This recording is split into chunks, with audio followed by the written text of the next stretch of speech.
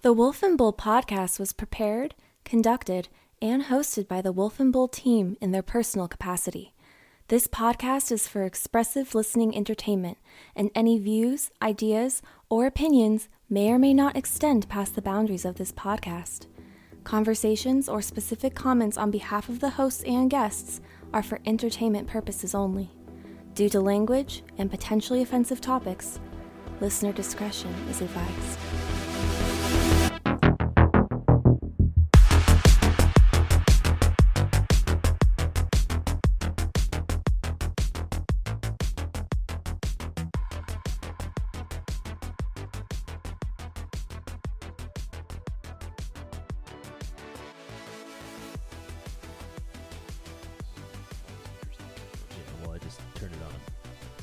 Without any warning.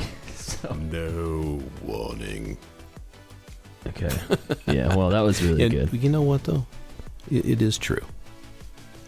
Now welcoming back the man, the myth, the legend, the raging dynamo of unleashed power in the state of reckless abandon. The wolf! And the bull? That was really good. I mean, I was trying to think of... No, that was great. That doesn't make the cut. That was great. I mean, I know that last time I said something like, what was it? Turn on, tune in, and wake up. Which, by the way, I couldn't remember who that was. I missed that. I nodded off when you said that. Oh, well, that's not what I'm going to say, because I think better... It was Jeremy something, right? No, it was... I can't remember his name now. You got to look it up. Who said that? Oh, no, Ron Jeremy. That's who it was. No, it wasn't. Let's see. No, it was freaking Timothy Leary. So that's... Oh, yeah. Yeah, Timothy Leary. That's who it came Ron from. Jeremy. Yeah. Yeah, that's exactly who it was. I was thinking... back at it again from the wolf's cave and the bull's pen. But we know better than that. Bulls cannot be penned. Well, with that note, we're going to bring in our unofficial sponsor. Wouldn't it be a wolf's den? No. It's a bear cave and a wolf's den. No, it's a wolf's cave. And it's a bull's world, baby. There you go. Bull's world. Well, if you guys heard the click, it's this episode of the Wolf and the Bull podcast. Episode 3 is brought to you by our unofficial, not sponsor, unnamed energy drink and intoxicating liquids. The swishing over there is the bull, obviously, having a very adult-friendly drink like warm milk late at night. We're back again to bring you the third episode. If you haven't checked out our last episode, we discussed entropy, apathy, and the effects that it's been having on our society, as well as one of my favorite historical figures, Ben Franklin, also known as Benny G by only us. But kind of interesting. We're kind of going to segue from that last topic, and we're going to touch more on community, civic duty, and then the proliferation of social media and how it's really affecting us. So that's a lot of mouth garble to get through. So in other words, the good, the bad, and social media is the ugly. You were right. I was going to say unofficial energy drink, but sure, that works. So we're going to do the recap. How is your week going? Well, it isn't Monday this time. Yeah, it's Tuesday. It's Tuesday now. So we got a full day in, baby. And it's, I was going to say it's a kind of a wintry day out, but we're in SoCal, so it's wintry days here are not exactly the same as wintry days elsewhere. Well, bulls have like zero hair on them, so you're cold. We don't need no hair. Yeah, I have a ton of hair all over my body. It's almost unacceptable how much hair I have on my body, so I'm used to the weather. That's a little more information than I needed to know about you, Wolfie. Yeah, maybe. So I guess let's start on our first topic. We kind of left off on community a little bit last episode. I know we discussed WeWork and how interesting that whole situation was, and how incredible that documentary was. For those of you who haven't seen it, it's on, I believe, Hulu. Yeah, I think it is on Hulu, and it was an interesting perspective on kind of the, I don't know, I was going to say mass hysteria, but that's not quite the right terminology, though there is group think that occurs. Group shift. And it's kind of a necessary component to our civilization today, but it really alludes to the fact that, we're a group or a community of quote unquote individuals. And it's kind of a strange juxtaposition to look at because, the most important thing to any one person is usually themselves, right? Or a very small cadre of people around them. But yet there's something very intrinsically important about being part of a larger group, don't you think? Yeah, I would think so. I mean, I thought you were going to start talking about me, and I wanted you to tell me more about me, but I was too busy thinking about myself. That was the most dumb dad joke in the world. That's right. Well, what's the old saying? Hey, that's enough about me. What do you think of Yeah, me? exactly, Right? exactly. Yeah. And I think a lot of people have that still. I mean, obviously, it would be a little short-sighted to say that, anyone is thinking about more than themselves throughout the day. I would say that people spend almost 90% of their day thinking about themselves. And then you have that next level of people, the social media influencers, who spend all of the day and then days that don't even exist in their lifetime thinking about themselves. So that begs the question, how does our currently very narcissistic world fall into play when we're talking about community and the necessity for it? That's I think one of the overriding things that keeps going on in my mind, because you've got a whole world concentrating on looking at the mirror, whether it's straight ahead or out of the corner of your eye. Everybody wants to see what they look like, how they're reacting, how other people see them in the light, and we can get into the psychology of that, and of course, try to determine whether or not somebody has got other underlying issues that create a situation that they have to look at themselves all the time. So narcissism. Well, if we want to get technical, there's got to be a further Italian Very professional word. here on the Wolf and Bull podcast. We have all the terms and all the terminology for you to index for useless information later. That's right. Don't Google anything we say. That'll come off in a weird direction. Yeah, this is merely just opinion, guys. If you can't tell, got a PhD in bullshit over here. Well, the bull would, for sure. Yeah, that is true. But yeah, I jotted down some information about community. I think that it's kind of important to know where it really derives from. Now, I have a lot of terms here, both in Latin and Old French. So I'm going to stumble my way through this. What's interesting about community is it actually derives from, the 1400s. The term originally derives from Latin communis, which basically meant common, public, shared by all or many. And it also has related origin to Old French, communauté, which is community, commonness, and, really kind of everybody. And then an offshoot kind of related Latin term, and this is going to be terrible, is communitatum. Yes? You notice I'm not jumping in to help you with Well, these Latin I am terms. butchering this for all of the people who are listening in. And, communitatum, I'm probably saying it wrong, just means, common, public, general, shared by all or many. So kind of the same reiteration of the meanings there. But to you, what comes to mind first when you think of community? I mean, really, what jumps to your mind first? I know it does mine, but go ahead. Tell me, Wolf. What do you think? Especially being a pack animal. I mean, I would say family would come to mind first. Wow. Yeah. You know what I thought of first? Commune. That's really strange. There's some psychological... Okay, Timothy Leary over here. Whoa, we lost something. Did we lose something? Am I yelling? You good? Can you hear? I lost the mic. I can still hear you. We can clip it, but... And we're back again. Sorry about that. Technical difficulties. As soon as I started talking about commune, all hell broke loose. I don't know why it Bull was. ripped off his shirt, threw the desk over. just saw red, Started singing old hippie songs. Timothy Leary over here just turn on, tune in, and drop out. But yeah, I mean, it's strange that the first thing that comes to your mind is commune. I mean, I get what you're saying. I think the reason that came to my mind, though, it was a replacement for a family, right? There's all kinds of replacements. You go to college and people go to join clubs. fraternities, sororities, etc.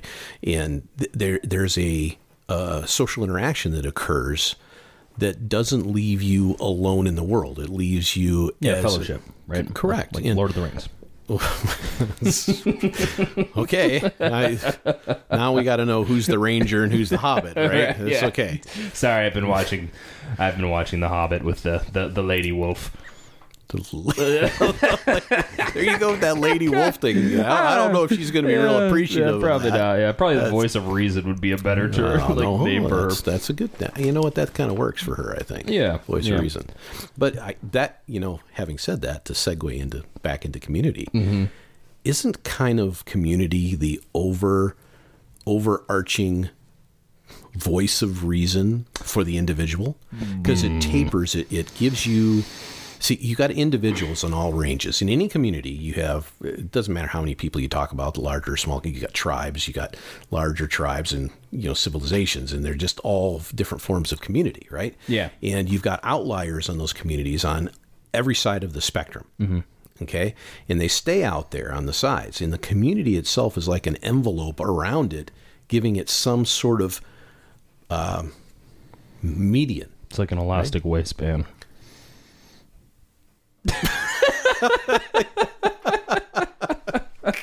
That's right, baby. It's just community is the elastic waistband around the waist of society. I think I'd like to think of it more as suspenders. Thank you. Oh, sure, I guess. I mean, I get what you're saying. I think that there's a lot of truth there, and I know that I said that I'm like really old in the last episode, and I'm really old now, but he's not. I'm so old. 30 years in canine years is just ancient. So I'm pushing it. 200, 210? I'm not doing math here. I already butchered Latin. I'm not doing wolves aren't very good. Wolves aren't very good at math. If he was an actual dog, he'd be dead. Yeah, way past it. I am an actual dog. Wait a second.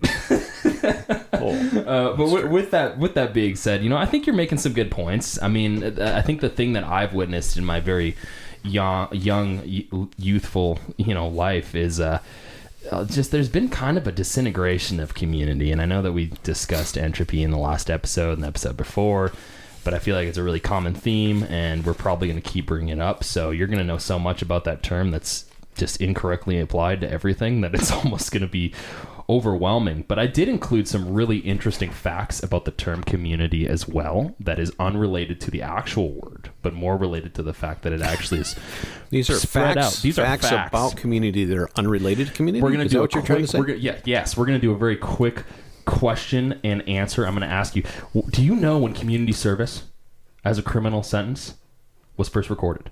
Do you know? 1212. No, 1972. 1972. Close, though. Community service. Community service came around in 1972. What did they call it before that? I don't even think they had it before that. They just called it. My research didn't go that deep. Pick up the garbage on the highways? Is that what they did? Didn't go that deep. I think it was somebody that went out. They were thrown in jail overnight. Andy Griffith put, Barney Fife's cousin in jail. This is nobody knows what they're talking about but me. Nobody even knows what Andy Griffith is. Oh, damn! Nailed it. See, you are old in dog years. I am old. Well, yeah. I don't know what they did before that. Maybe they just let people go. I wasn't around then. Well, honestly, community service was everybody's job. Well, yes, but the criminal punishment came around in like 1972. So like if you got... That was to get them to do something. Yes. So back to the other terms, because these are also equally important, because we're going to get to that in a second. Another one, community college. Yes, because you're in a community and they have a college. Right? We all know and love community colleges. Do you know when that originated? 1972. 1947. You got close. 1947. And then finally... what if I get 1 out of 3? Does it count for anything at all? No points? I mean, you can try the last one. Okay. Community chest. Most commonly referred to what infamous... Monopoly. There you go. Perfect. There's actually a real thing in real life from 1919 that was actually made up of individual donations to meet the needs of charity and social welfare in the community. Yeah. See, and I think the breakdown overall of communities like this is kind of one of the overarching challenges we have today, because community took care of its own. Now, as I said a little bit ago, I think it provided a semblance of a median kind of thought process for all the people in that community in a lot of ways. But it also provided a familiarity. So whether it be church communities or whether it be small cities, I grew up in the Midwest. I mean, I grew up in a town of 7,000 people. I mean, we literally knew everybody. If you effed up, everybody knew you did. And if you did something great, everybody knew you did. And there's something about having a community both watching your back and watching your P's and Q's. And do you know where that statement came from, by the way? P's and Q's, just as a bit of trivia. I've heard it, but I don't know. England or Ireland. Do you know? Yes. So bulls know all these things. They just come out in the wrong order often. Mind your P's and Q's will be what they say when you went into a bar and you had a pint or a quart. Oh. And somebody out there is going to tell me it sounds like a wives' tale. I'm sorry, this has got it's not a wives' tale, it's a bull's tale. Oh, okay, bull's tale. Bullshit. That's what it sounds like, but that's okay. That's fine. I mean, I think that's interesting, and I failed that trivia. Just crashed and burned on that one. But yeah, I think that's something that most people in my generation, maybe in the state we're in, that might apply. I mean, unlike you, I grew up probably in a myriad of different communities. I was everywhere all at once. Well, see, now that's interesting is you grew up at a time when gaming really started to come into its really own. Oh yeah, but I was super poor. Like gaming for me was like sticks and rocks. Yeah. Throwing stuff at people was my game. Yeah, my game was general hoodlumness. Well, but to the point of community, it's kind of like that. I was a townie punk, is what I'm saying. I was a townie punk. Yeah, I was just. I can kind of see that, Wolfie. Well, yeah. Is it the obscure hoodie that I'm wearing? Is that what it is? It. But yeah, I mean, I don't really know what to. I mean, because listening to your story, where you came from. A town of 7,000 people in which everyone knew each other's dirty laundry, which, I mean, that sounds like a headache in and of itself. But there's definitely... No, we didn't. We just wore dirty laundry over and over again. Well, yeah, because... at my age, you had to go down to the river to clean it on rocks. And then the elastic waistband of community kept you guys... There was no elastic at the time. Fine. The just rope waistband. Yes, exactly. We had to use twine. Of course, back then it was made of... waistband. Back then, the twine was made of hemp, of course. Yeah, all right. Well, you guys are much more progressive back then. But I think for me, like, I didn't get to experience a lot of that. So getting older, like, I've actively tried to, and obviously COVID has, or former COVID, I guess. Are we out of it yet? And what's happening? It has impeded the attempt to try and get involved with communities. There is a conversation about community that we should have, by the way. Oh, yeah. No, it's on the scientific community. We have a paper here. It's on the paper. Oh, okay. It's there. I mean, guys, we've upgraded from papyrus to printed paper, so we're making advancements on this podcast. But I guess if I had to put my thumb on it and say where I would see community today, I would say it's really cynical. I would say it's in a state of disarray. I would say most people wouldn't be able to tell it if they saw it.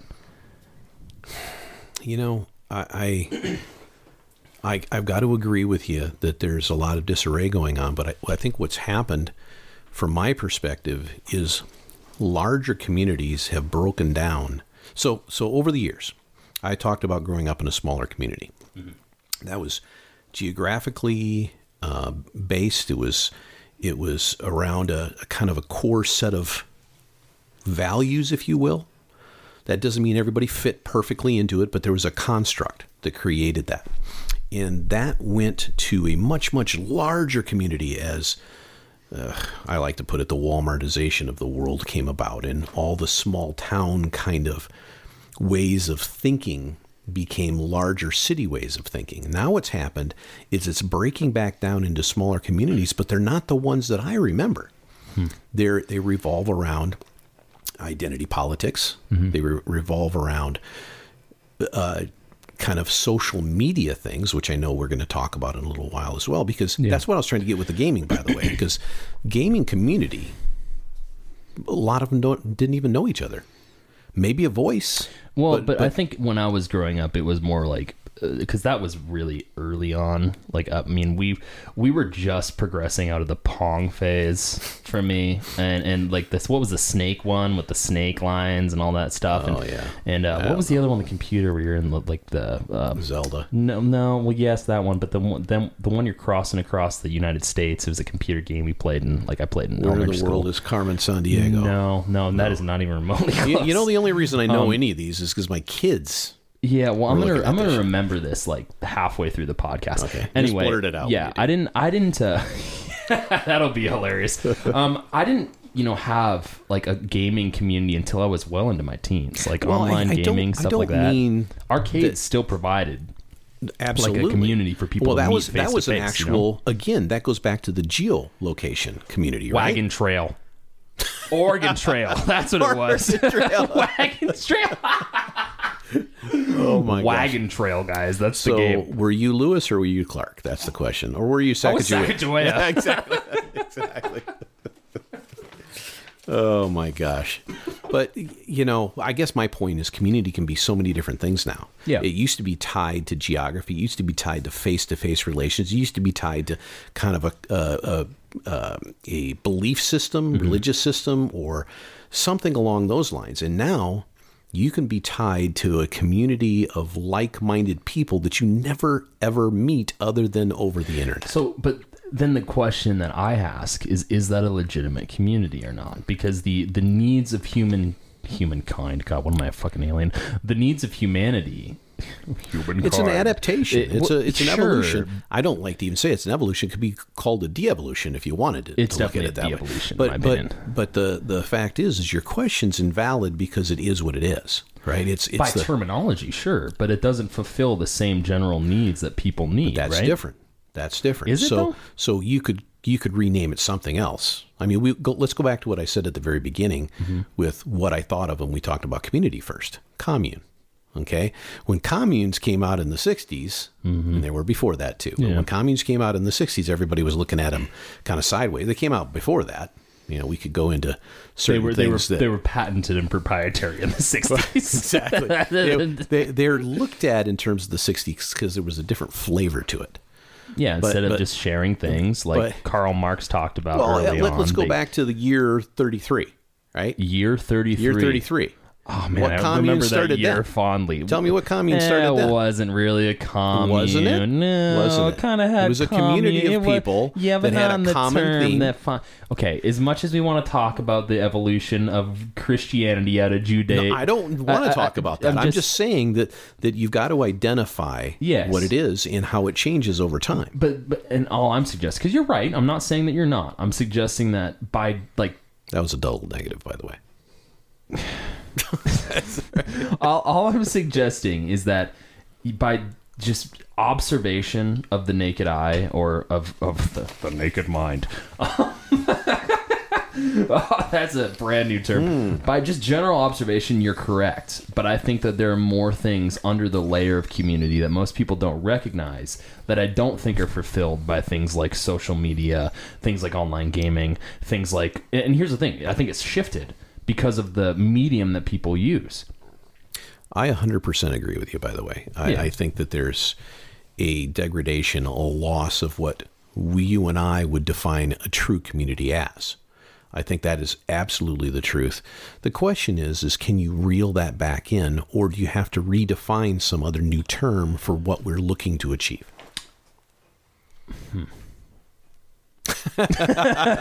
Yeah, I honestly don't have the answer for that one.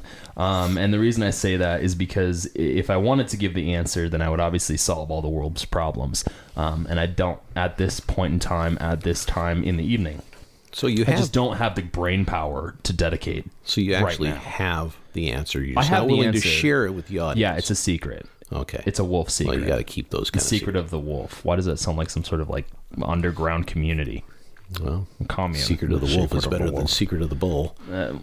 Yeah. But we're gonna segue a little bit. Just like last time, we brought up some quotes, and I thought it'd be kind of cool to discuss some of the quotes that I found about community. That I think would probably dive into this topic a little bit more. I mean, you're welcome to read the first one. I can read the first one. We can have a caller call in to read the first one. We don't have callers. Well, just kidding. Well, One day we will. Well, we could. No, not You got to yet. get on the phone and you get a caller? No. Okay. No. Okay, let's just do it. Well, you've got a quote down here that says, "I alone cannot change the world, but I can cast a stone across the waters to create many ripples." And I mean, that has multi layers of meaning, I would assume, right? And I think it also kind of illustrates my point from earlier, saying these groups, these communities, these civilizations are all constructed of individuals. So while an individual cannot change the world by itself, by his or herself, casting a stone and starting the process, creating the first splash that creates those ripples can. Until the water turns into land, then the stone hits, and then there's a problem. And I think the land that has been created has been social media. Listeners, I'm very against social media. I'm sorry. Like, I like it, but I do think that there's... But please go to our YouTube channel. Please subscribe. Please follow us. Please. please, we're begging you. Please, just kidding. But that's an interesting quote from Mother Teresa. For those of you who don't know, she was a Roman Catholic nun.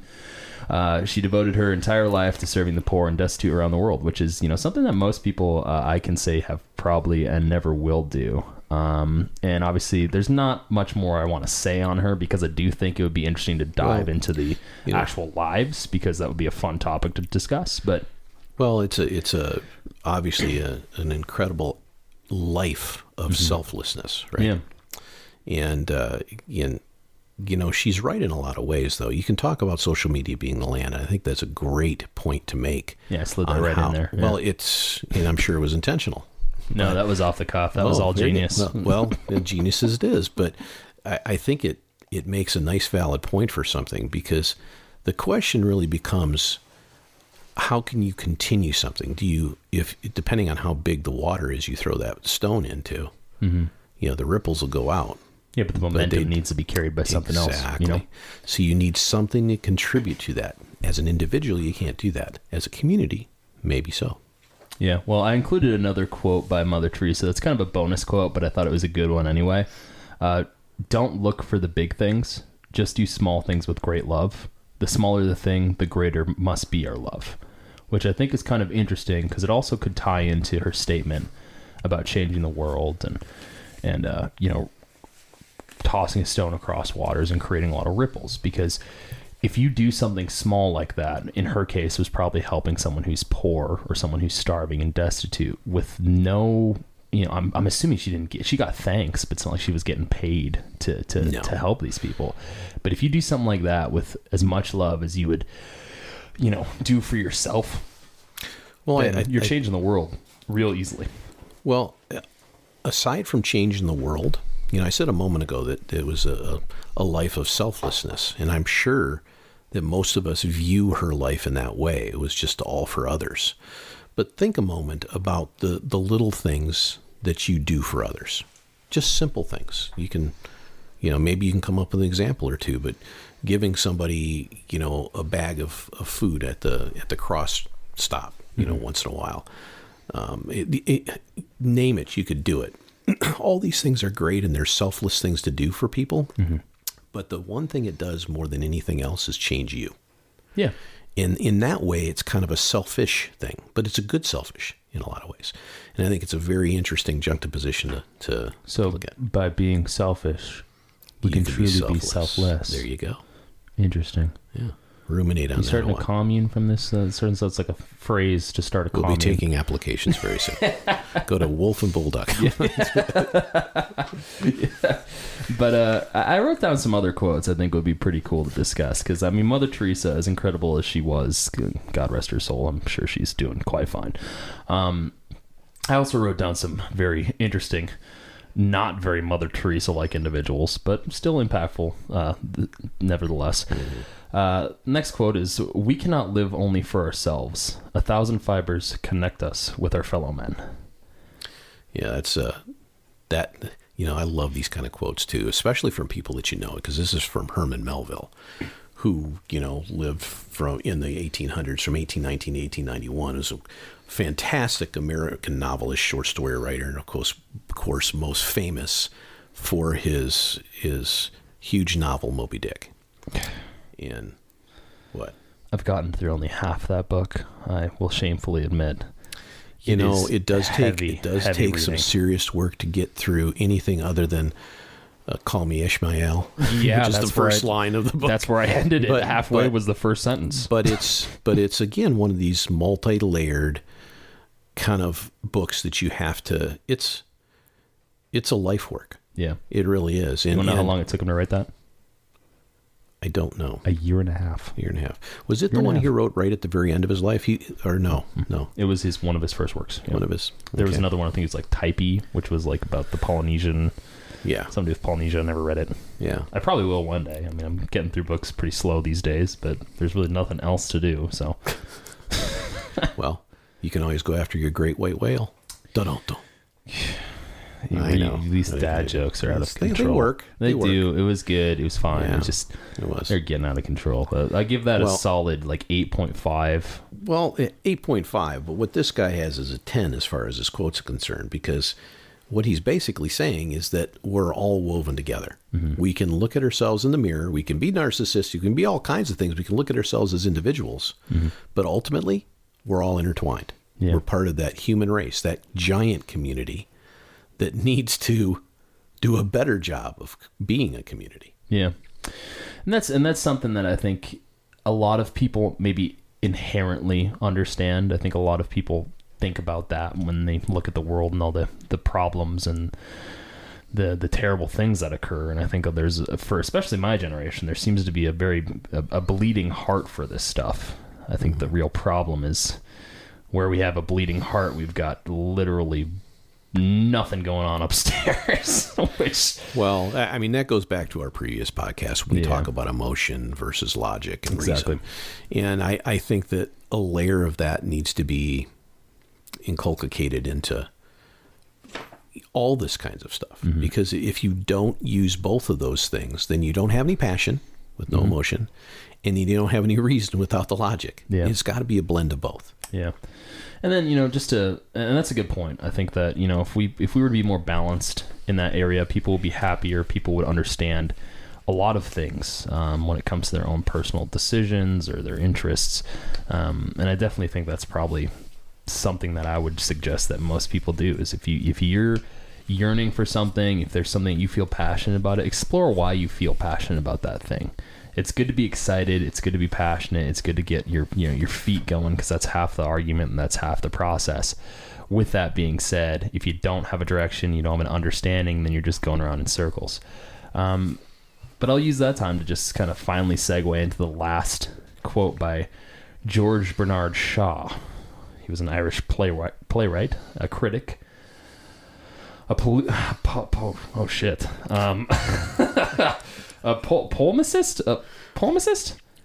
which is kind of like a contrarian. Just look it up if you're interested. And he was also a political activist. Man, I'm really doing him poorly. Thank God he is no longer with us, because he'd be very embarrassed. But his quote is, I am of the opinion that my life belongs to the whole community, and as long as I live, it is my privilege to do for it whatever I can. I want to be thoroughly used up when I die, for the harder I work, the more I live. That statement would rarely be made by anyone today. Which is sad.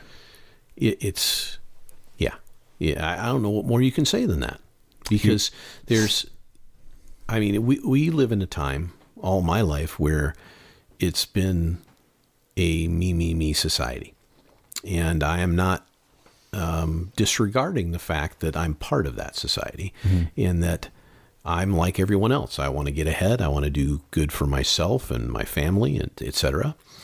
But there was a time when there was a kind of a community goal. And it wasn't about what I can do to get myself ahead, but it's about what I can do to get all of us ahead. And I think that's really what he's trying to say here.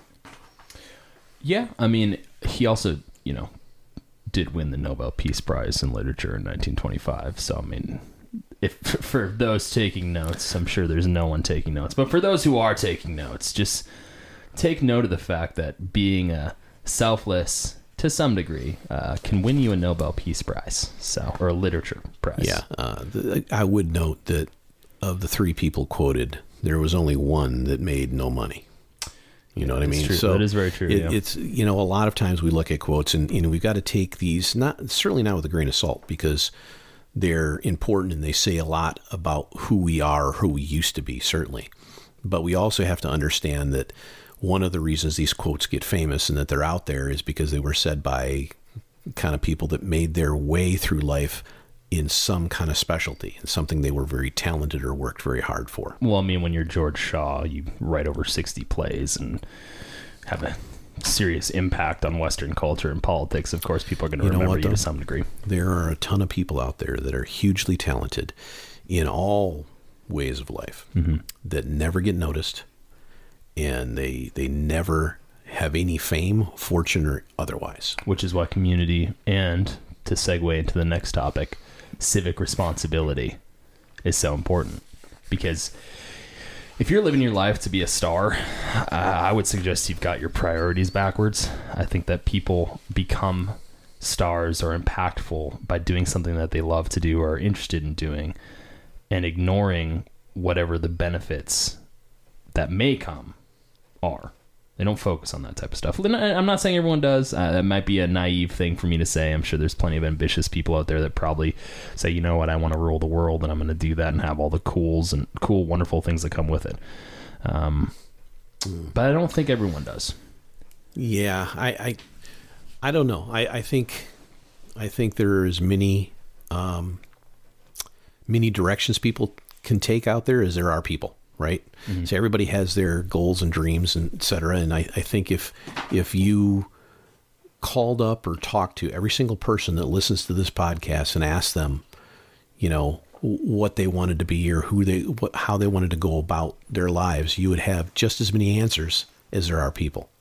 So there's individual differences, but there's this, I keep going back to community because there's this collectivism that I think keep pulling away from. And I think this particular topic, you know, civic duty or responsibility is kind of part of the glue to that community that keeps people together. Oh, agreed. I mean, you and I have had plenty of off-podcast conversations about what's currently been going on in the public square. And, you know, it's, I think one thing that's been forgotten by most people is their civic responsibility. And, you know, for people that don't know what that is, it's just your responsibility as a citizen. It's basically comprised of the actions and attitudes associated with, you know, democratic governance, social participation, you know, just being involved in your community, giving back to your community, whether it be through, you know, participation in government, church, volunteership, membership to voluntary associations, all that type of stuff kind of goes under the same umbrella. And bottom line is it's looking to more than just yourself. Yeah, right. It's an advocacy. Advocacy. I can't speak. Words are hard.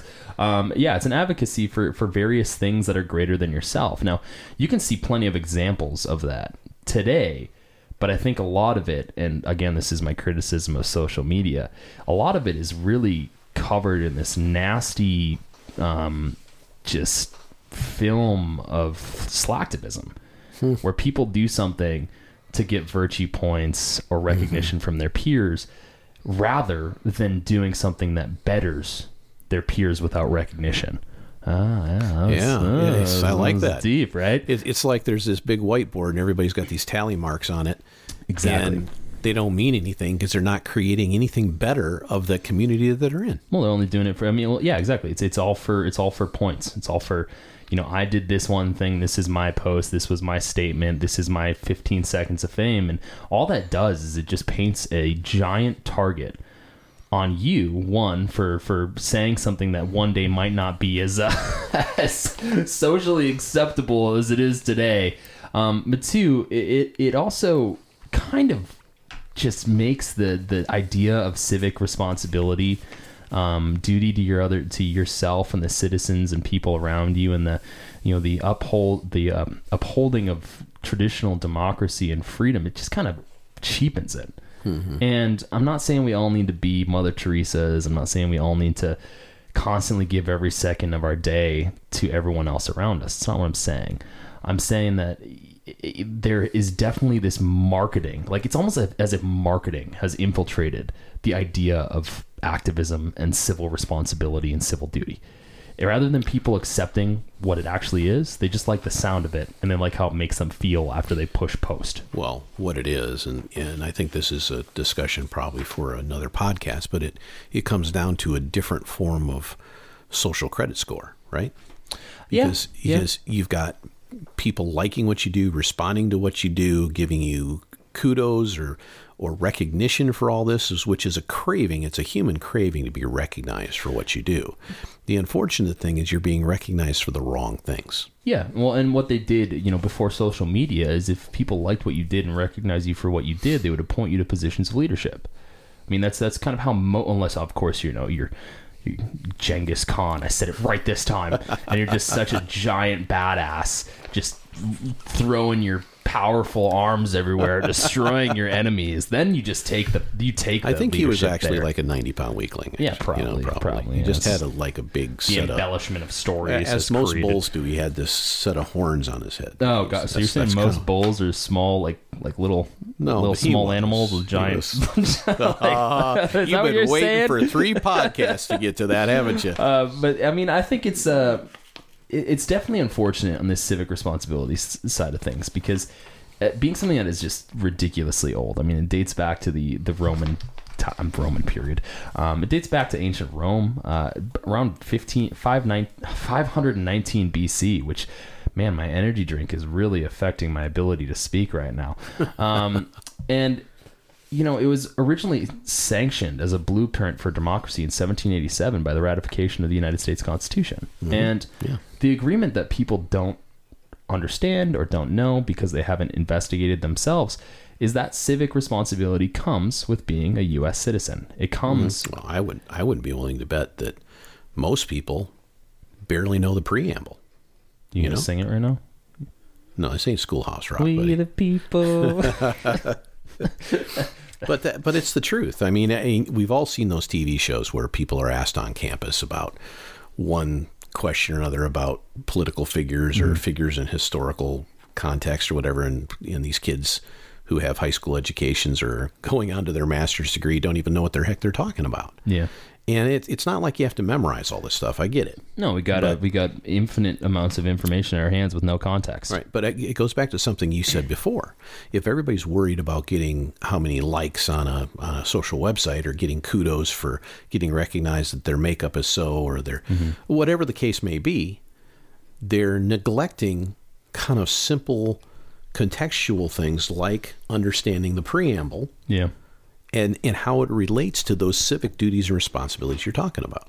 Yeah, and granted, I don't think understanding the preamble... Actually, you know what? Yeah, understanding the preamble is important, because if you understand the context, you understand why you exist as a country, you understand what your citizenship is. I think people tend to fall back on the I can recite this thing, as I started to sing the Schoolhouse Rock song. And they never really dove into, when it came to the Constitution, what it really meant. In order to form a more perfect union, we have to establish justice. We have to ensure domestic tranquility. We have to provide for the common defense. We have to promote the general welfare.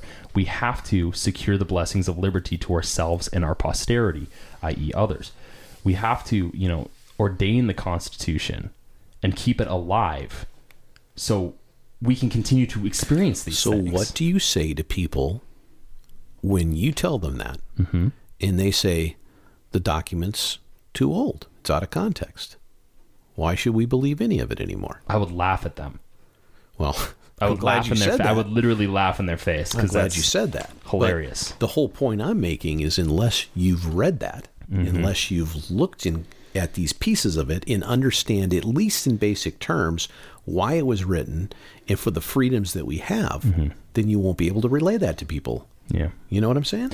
No, I get what you're saying. And I think that the unfortunate part is, specifically with my generation, there's so much criticism of my generation. I'm probably getting so much shit for this. specifically with my generation, we haven't really had to personally yet. We haven't really had to overcome other circumstances of existential problems that the other generations prior to us had to overcome. And I think that's caused a little bit of a chip on our shoulder. I think that's caused, especially with the wealth that we've experienced, a little bit of a silver spoon in our mouth. And I think that we've deemed these old ways of community, these old ideas of the Enlightenment as antiquated because we think our ideas are better without having any evidence to test them. Do you think that you're not facing these circumstances as opposed to other generations, or do you think the circumstances are just so different than they were before? I.e., the builder generation, the greatest generation in American history, according to the history books, they had an enemy that they could visualize, that they could see, that they could get in front of, that they could fire a gun at and get fired back upon, to storm a beach for, all those kinds of things. And now we have this much more, from my perspective, insidious enemy. And often it is ourselves. I would say that's the only enemy is ourselves, as of right now. Now, granted, there are arguments to be made of extraterrestrial activity and Here we go. and otherworldly entities. Push away from that those drink, arguments. sir. We can make all those arguments. But I do think the most real argument or the most real problem that my generation, the generation after us, and then the generations prior to us are going to have to deal with is ourselves.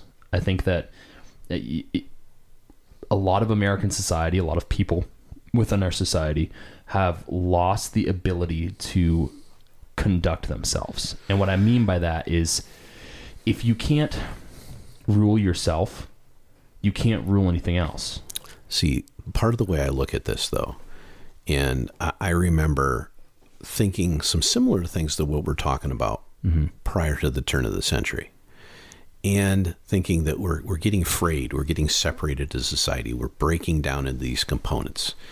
Then 9/11 happened, okay? And then there was this, at least in the United States, there was this collective mindset that we have now identified something outside of ourselves to target all of our energy toward, our negative energy. Forget the rights and wrongs about that. It has nothing to do with that. It's about understanding and knowing your enemy. And when we sit here and talk to each other and say our enemy's in our own head, okay, now that's going to be the hardest battle ever, right? Well, here's the thing, though. What's interesting about you bringing that up is the enemy in that instance, terrorism, because that was the enemy, is almost as ethereal as yourself being the enemy. Because there's no way to combat an ideology. You can't do it. We've tried to do that. Not only America, myriads of societies have tried to do this throughout history. The early Roman Empire tried to do it with Christians. The Christians tried to do it with Muslims. The Shiites tried to do it with the Sunni. So, there's they're still doing that. Yeah, and there's myriads of examples. The British tried to do it with the Irish, the greatest. Everybody tries to do it with everybody because we're all communities and separate communities and tribes, right? Exactly. But I guess the point I'm making is the problem now is that rather than pointing the finger at something else, we have to point it at ourselves. Does that make sense? But my position on this is that we don't recognize it the same way. When there's something outside of ourselves to look at. Yeah, we gather around, we rally, all that stuff, yeah. We have a rally, we have a commonality. Remember what I was saying at the beginning about community and about this overarching kind of median thought process. The fellowship of the ring. Yes. Exactly. We got to get Smaug out of the way, right? Well, that was the Hobbit. Okay, that was yeah. Okay, I got him out of order. No, I've got him in order. You've got him out of order. You got to get rid of Smaug first. Yes, then you go into Mount Doom and yes, the Fellowship was after the Hobbit, but sure, it's everybody all out there didn't know they were going to get a lesson on. I love Lord of the Rings. Let's go into the Silmarillion. Really get into that. I have never read it. I've never read it. Oh, don't worry about it. I know that. the Lady Wolf has read it. Or the Voice of Reason has read it. That's right. But I think my point is that it's so difficult to, the reason people have therapists is because they can't deal with their own heads, right? And I agree with you that we can't get out of our own way.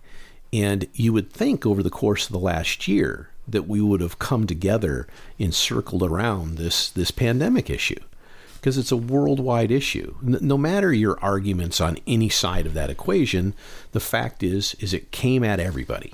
It was everybody's problem. Still is everybody's problem. And then classism came in and ruined everything. You've got to ask yourself, why in the world did that happen? Why did we not see this thing out there that we could identify as a rallying point? Which tells me we've gone over the edge of something in our visualization of community, in our responsibilities to that society, that has gone off the deep end. And I don't know how we get it back. Or maybe you're completely wrong, and you're just not acknowledging the fact that I may be partially wrong, but I never completely This is wrong. all because we're taking Dogecoin to the moon. There you go, Dogecoin. Hey, I got to check my The Reddit status Wall on Street that, by the way. Bros. Don't let it die. Hold.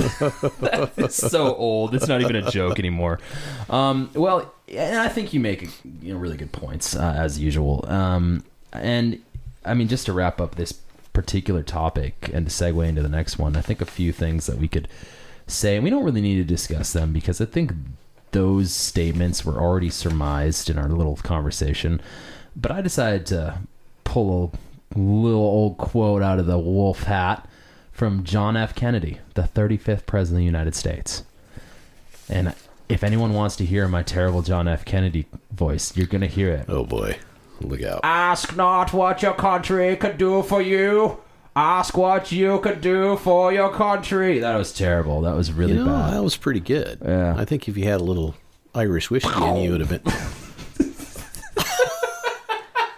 Oh, ouch. Ouch. What? I was just saying that I nailed it. Yes, you did. I nailed that one.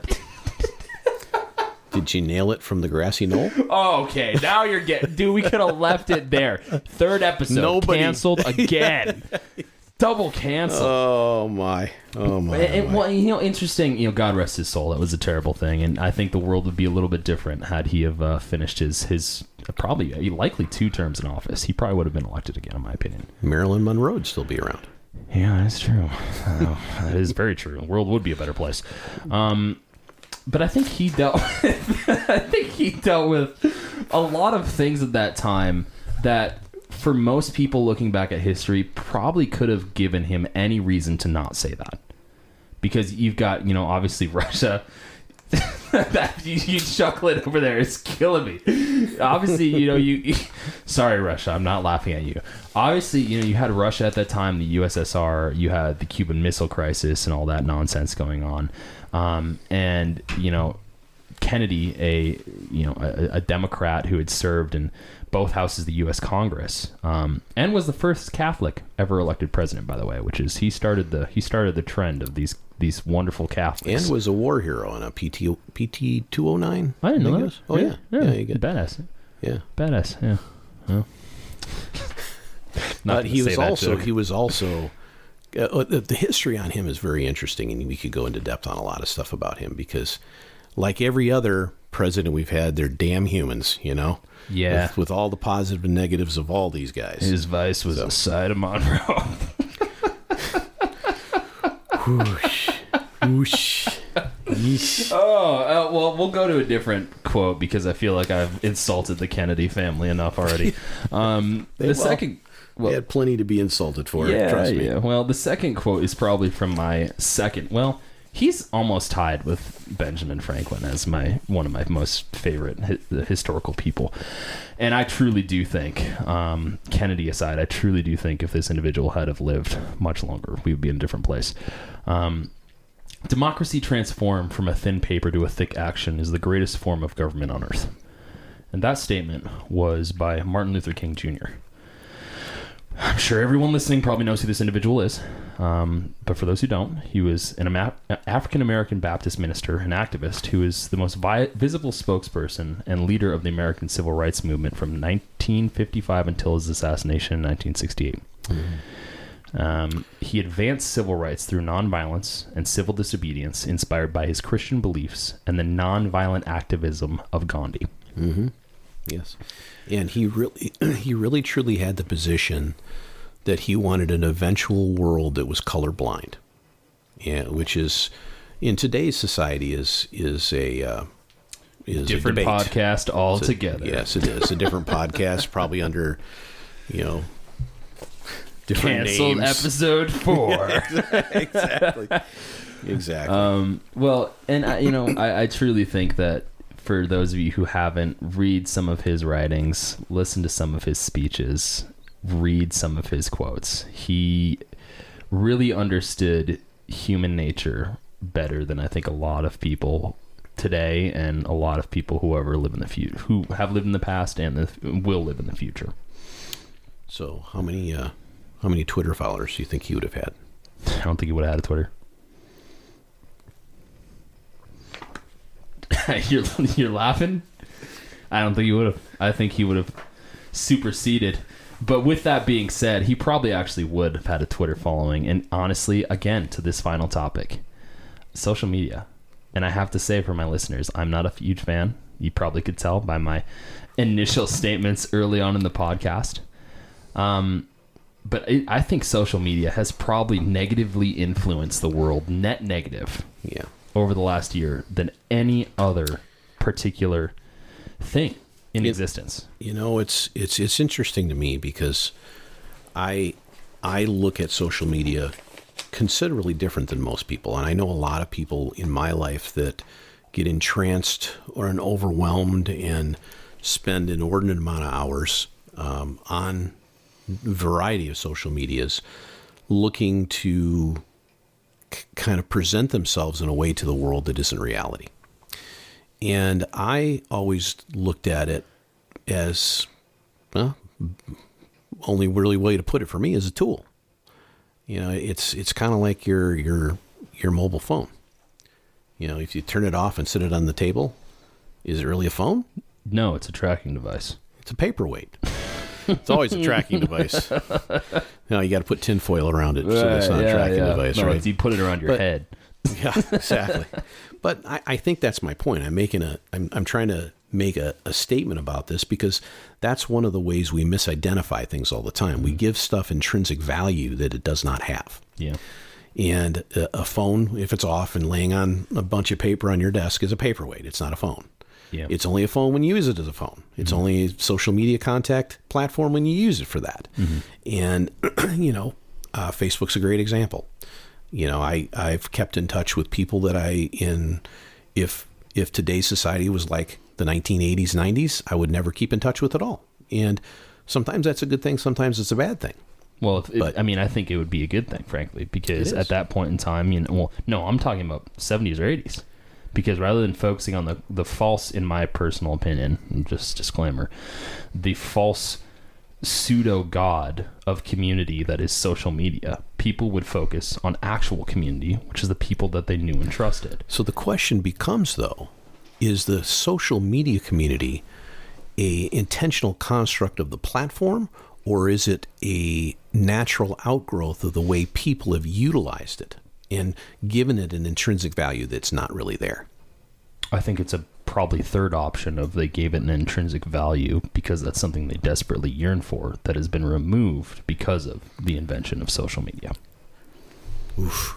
I think you're giving too much power to the social media because it's just like people used to complain to me all the time about video games and kids watching them, or TV shows, or back in the old days when HBO first came out, or MTV was the big thing. I remember, I hate to say it, but I remember the very first broadcast of MTV. Was it Video Killed the Radio Yes, Star? it was. There you go. Was that the song? That was it right there. I know my music history. That's the only thing I know. The point is that I always told people, if you're worried about this, turn it the frick off. Yeah, but and I think you're right. The problem is, as we and everyone listening probably knows, and people who aren't listening, they probably know, and the people who haven't even been born yet probably know, that our society does not incentivize that. And here's some data. Wait a second. Here's some data to support my argument here. Okay. So, social media, believe it or not, has been around for over 40 years. Now, not in the way that we understand it today. It was originally created in 1979 the first social media platform was Usenet, which was kind of more of a bulletin board platform where people could post news to news groups, right? And so it was definitely way more rudimentary than it is even remotely now. And, it was kind of based on a dial-up network architecture, which most people my age have no idea what that means. And I could say it, but I know exactly what that is. Yeah. So you're familiar with this. Now, the difference back then is it was a tool. It was seen as a tool back then. And, social media took 30 plus years or so to really catch on the way it has today. Obviously, MySpace was a thing in 2003. That was popular, but it wasn't as popular as Facebook was when it came around in 2006. Now, as of 2019, and I looked this up today, April 13th, 2021. Yes. As of 2019, the population of the world was 7.8 billion. 4.54 billion of those 4.54 billion of those people are internet users, with 3.725 billion being active social media users. That's, I guess you'd have to look into what active social media users posting, is, because reading, viewing, using. With that being said, on average, according to this data, people have around 7.6 social media accounts, and they spend 142 minutes a day online. I would be interested to see how much of that usage time is on streaming in comparison. I've got it right here. For references, and here's the thing. Okay, so maybe it's not, and I probably didn't actually get that statistic, but we can maybe determine on average, because it says 142 minutes of the day is spent on online being social media.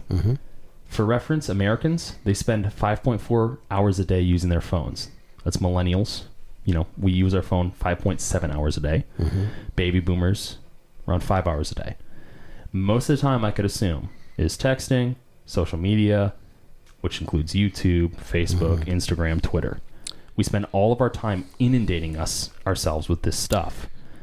And I guess it ties back to my point. I don't think it's a tool anymore. I think it's become the desire for community that people have decided to put onto social media instead of in real life community. Simply because it's easier. You can... Sure. Interaction between two people or multiple groups of people requires a set of social skills that is not required on social media today. Well, it's more profitable too. Well, it's incentivized. I get you can follow the money and things are incentivized, but and here's a vast difference. And I don't know if I'm a typical baby boomer in this way or not, or if it's just my mindset. But to me, these things are just tools. They really are. So YouTube and things like that are educational tools for me. A Netflix is an entertainment tool for me. The cell phone I have here has replaced a lot of perhaps TV time that I used to have. But you see what I'm saying? I think it's the next generation. I think it's the millennial side of it that's really being drawn into this because they're growing up with it. Which yes and no. I mean, I was kind of on the last... I would say, Lady Wolf and I were, Voice of Reason and I were the very last of our generation that grew up without a phone in our pocket, without a social media account to have Blink-182 playing as our sound whenever people showed up on MySpace. Yes, that was me, people. I think the problem, and I guess the question that I have, because I think it is unique to you and probably other people like you. I feel the same way. I feel like social media is more of a tool. The question I have to ask is, are tools addictions? Can a tool become an addiction? Because there's a time and place for a tool. There is a use for a tool. Well, you know the old saying, if you're the man with the hammer, almost everything looks like a nail, right? Yeah, but the man with the hammer knows when to put the hammer down. No, my point is they don't always do that. If you have a hammer in your hand, suddenly everything looks like a nail because you can hammer on it. So if you're now the generation with this social media platform, everything looks like a community, right? So maybe you're right in this. Maybe I think you are. I think you're more right in it than I am because I'm segregated from it further by time than you are. You heard that here today, April 13th, 2021. It's the only time you'll ever hear it. The bull has admitted that the wolf is more right than him. let the record show. You know what bothers me is that if I am right, it's really not good. Because if you are dependent upon a false community that technically would be a technological lie, because that's what that would come down from. It's not real. It'd be a lie. It's a deception to the human mind and the social structure and the public space that is American society. Don't you think there's going to be consolidation in this? No, I do. I hope you're right. I do. I don't think there is. I think you're gonna find there's algorithms behind things, and all these platforms are monetizing your data. There's very That's little all way. they're doing. That's totally what they're doing. They're also getting probably some cut from whatever they're advertising with who's ever on their platform, third parties, and all that kind of thing. So there's a lot of different ways to monetize it, but that's their goal. But they don't have to have some of the things they have on there to make that happen. I think one of the biggest problems, the psychological problems that people have with most of these social media platforms, is that every one of them has a way to gauge you against others on there. How many likes, how many follows, how many this, how many they've that. tried to make them more opaque now. I think they're going to. No, I think they they're have. Well, I think it's going to go even. But I don't think that solves the innate human desire of interaction with others, and I think that's the problem. I guess the point that I'm getting at is community provided that organic interaction. But doesn't it create face-to-face? But doesn't it create? Okay, setting aside that it's better to have face-to-face communication, but understanding that that's not likely to continue back. We're not going to fall backward in time. Oh, of course okay? not. We won't. So if we've got what we have now, we've got to move forward. We've got to have it as a construct that gives us some semblance of stability psychologically. Then the interface has to change. Simulation. Well, Simulation that's coming theory. too. There's no doubt it's coming. But so what I see is happening is that there's going to be an obliteration of privacy entirely.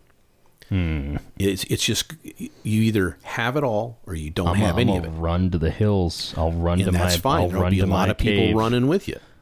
But what I see happening is if you want the full, I was going to say the full Monty, but that would be the wrong thing Just to go say. ahead, say if it. you want the full Monty, Yeah, why not? If you want the full experience, then you're going to have to, check the right boxes on what those experiences will allow you to have based on their indicators. Yeah, but again, I think that still is at least the way I look at it, is that may be true, but I also think that it's a cheap marketing ploy.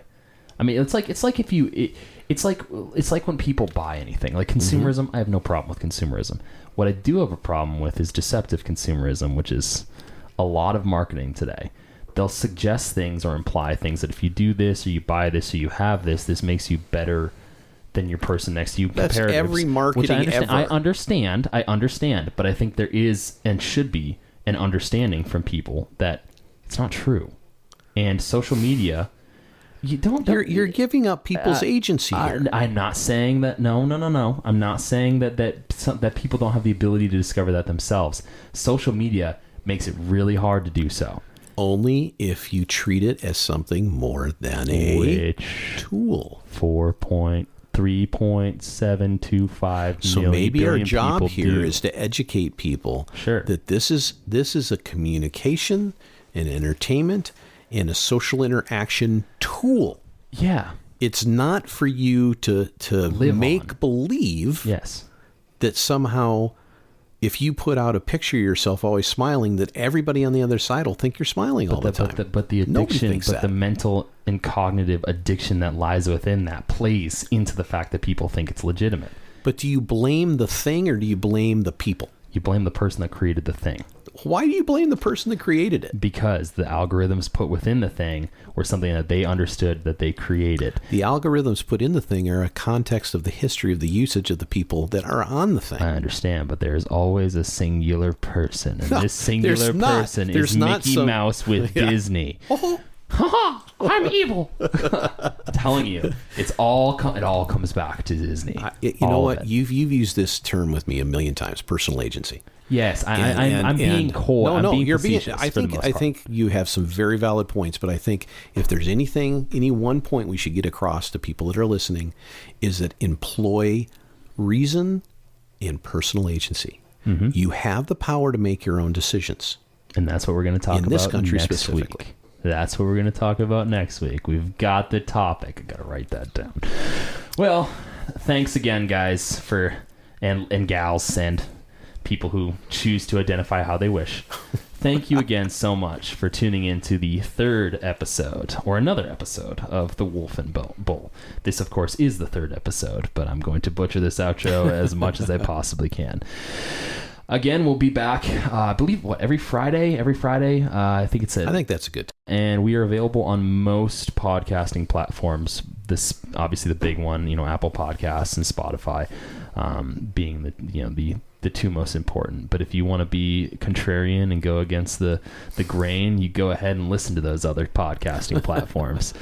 Anyway, thanks so much. We look forward to the next episode with you guys.